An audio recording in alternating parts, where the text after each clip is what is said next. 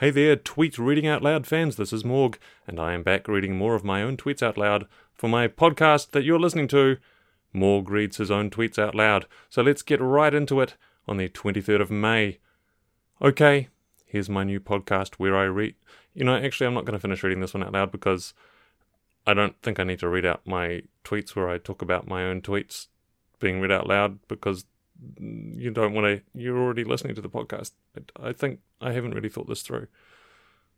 Let's just move on to the next one. Okay, so the next one is 23rd of May, 2019, 7:43 p.m.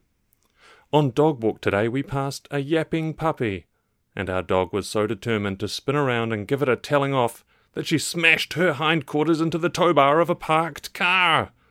The puppy continued yapping, our dog is limping, and 0 lessons were learned by dogs today. That's a pretty good tweet, that one.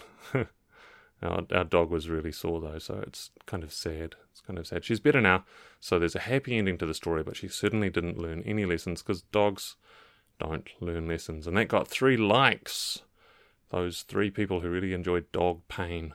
All right. 23rd of May at 8:48 p.m. It works either way around. If you're a milkshake duck, you're racist. If you have to duck milkshakes, you're also racist. So a little behind the tweet info there. That's a reference, of course, to the famous tweet about milkshake duck who turned out to be racist, and also about how racists are getting milkshakes thrown at them.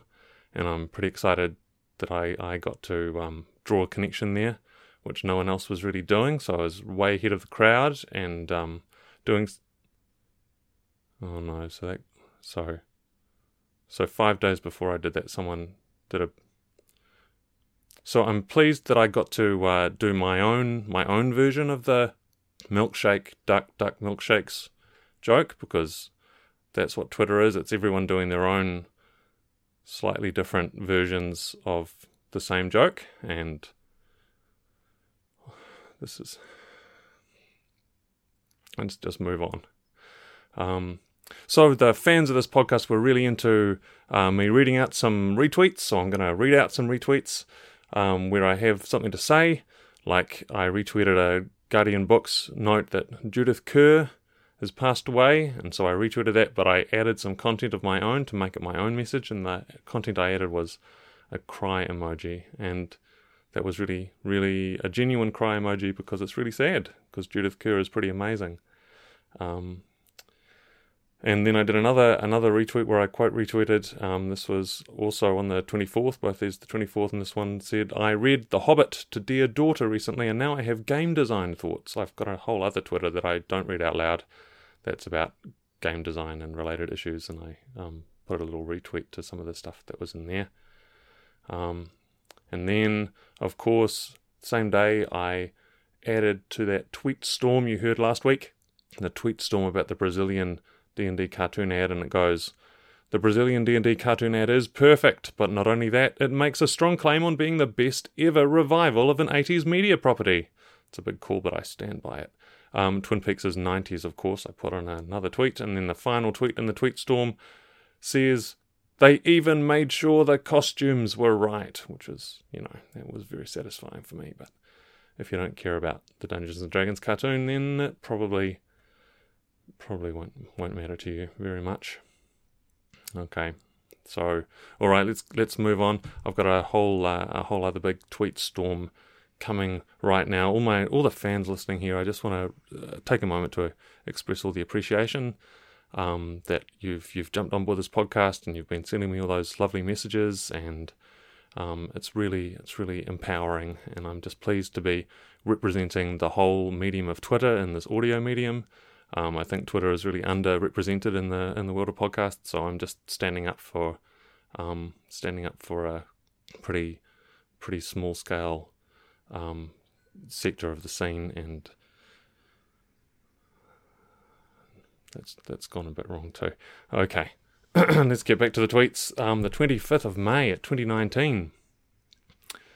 This was a quote retweet from Kieradwin Wrights saying, how much of the sociological aspect is part of GRRM's anti-trope ethos. So this was part of a bit of a conversation about the end of Game of Thrones, and I dove into a bit of a spiel, so here we go. I said a large part, I think, what the writer is describing as psychological storytelling is something I'd just call traditional protagonist-focused storytelling, which makes up the vast majority of human narrative making, at least in the Western tradition. The focus on psychology is, I think, deceptive. Many of these narratives, especially in Hollywood, do indeed focus on character psychology and concern themselves with growth and change, with the rest of the story world serving that transition. But there are very commonplace narratives where the protagonist's psychology is not at issue and not a driver of story. The protagonist doesn't change and the narrative ends up proving them right. Think James Bond or Jessica Fletcher. It's an old school reference there, Morg. In any case, the description of sociological storytelling is about emphasizing the world around the characters and its influence on them, instead of beginning with the characters and letting them exert their influence outwards. Obviously, it's a simplification. Every story includes some of both, but when you're making a story, you can observe which way you trend. Do you tend to make the world bend to the protagonist, or make the protagonist bend to the world? All of this is a long-winded way of agreeing with you. GRRM's storytelling in this series is very much in the latter category. The remorseless power of institutions and traditions cuts off any heroic rise. It helps to think of it the other way. Avoiding tropes, i.e. our expectations of traditional protag-focused stories, leaves an organizational vacuum in the narrative, and institutional power rises to fill it. Elsewhere, Dylan Horrocks just described the events of The Hobbit's final act, which also upends traditional expectations of protagonist-focused narrative, as a movement from story to history, which is, I think, a beautiful way of putting it. So here's another question. Do you think Dany's actions in those last episodes were indeed a rejection or a failure of sociological storytelling? The writer certainly thinks so, and I'd be interested to hear your take. Same question using a reversal of Dylan's phrasing. Do the final episodes of Game of Thrones transition the show from history to story? ? Well, that was a bit of a tweet storm, all right. So, just doing a bit of blogging, really, in my tweets there. And that conversation has continued, so if you really, really care about people using lots of big words, you can find that conversation and go along with it. But right now, I'm going to leave that and press on with my own tweets that I'm reading out loud. 26th of May, 9:44 a.m.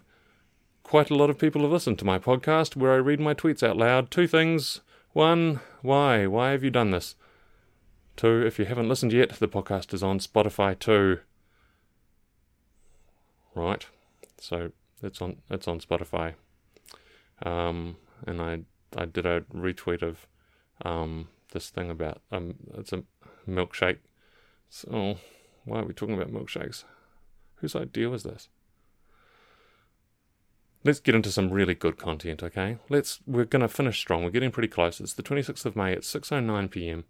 Get into some really good tweets here, people. You're going to really enjoy these next ones. Okay, so this one goes. It's autobiographical, this one. My nephew is leaping around shouting my name, which is apparently Uncle Muck. I'm into it. And that got 7 likes. 7 likes. I think that one can be the tweet of the week. Let's do the music. Do. That's the tweet of the week. Uncle Muck. So more Uncle Muck tweets coming up. This next one, the 40th anniversary of Alien. Hard to find a more life-changing film for me than this one and its sequel. Pulled this cinema poster out of storage for the occasion. It will inspire me this week. And then I've got a photo of this great cinema poster from the movie Alien, 40 years old. Wonderful. Wonderful indeed. And then the 26th of May, Kiwis who remember the 80s know that Sunday night is scary movie night. Join me and the Sunday Horrors crew in watching George Romero's 70s vampire psychodrama Martin. I'm starting to watch now, and that's hashtag Sunday Horrors NZ. It's a thing that we do on Sundays as we watch scary movies. They're on YouTube. You can join in because they're right there to watch. It's pretty cool. Martin was pretty unsettling.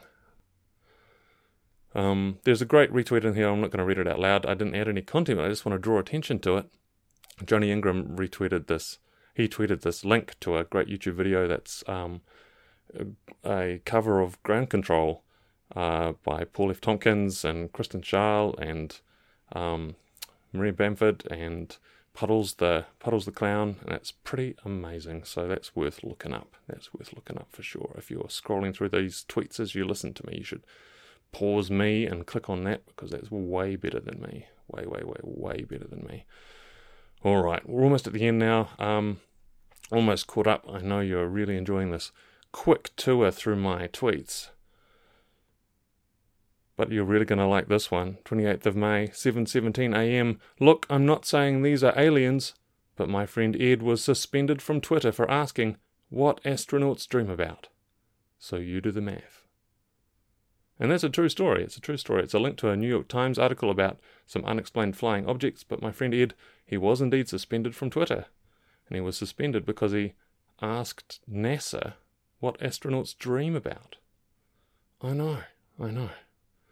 There's this, through the looking glass here, people, or should I say, sheeple. 28th of May, 3:30 p.m. Hey everyone, here's an idea. Putting the clap emoji at the end of all your tweets so it seems like there is an enthusiastic audience applauding everything you say. Clap, clap, clap, clap, clap, clap, clap, clap, clap, clap. Thank you. Clap, clap, clap, clap, clap, clap, clap. You're too kind. And that got 10 likes. And maybe that one's the tweet of the week. I've already said the tweet of the week. It's Uncle Muck. Uncle Muck is the winner. But that one was pretty good. And then the last tweet, 30th of May, 7:16 a.m. But soft, what light through yonder window breaks? Oh bugger, it's the sun. I'm not done sleeping yet. Damn it. And I should confess that I plagiarized some of that tweet from William Shakespeare. But I did not want to get up this morning. So those are the tweets of the week. And I'm really glad that you've joined me. Join our vibrant community of listening to me read my tweets out loud. I'll be back next week reading more tweets out loud. I don't know why you're listening to this. I honestly don't know, but I do appreciate it, and I'm sure that the fandom of this podcast is just going to grow and grow in a rolling wave that's just going to take over the audio medium, and then I can't justify any of this at all. I can't justify it. I think that's the end.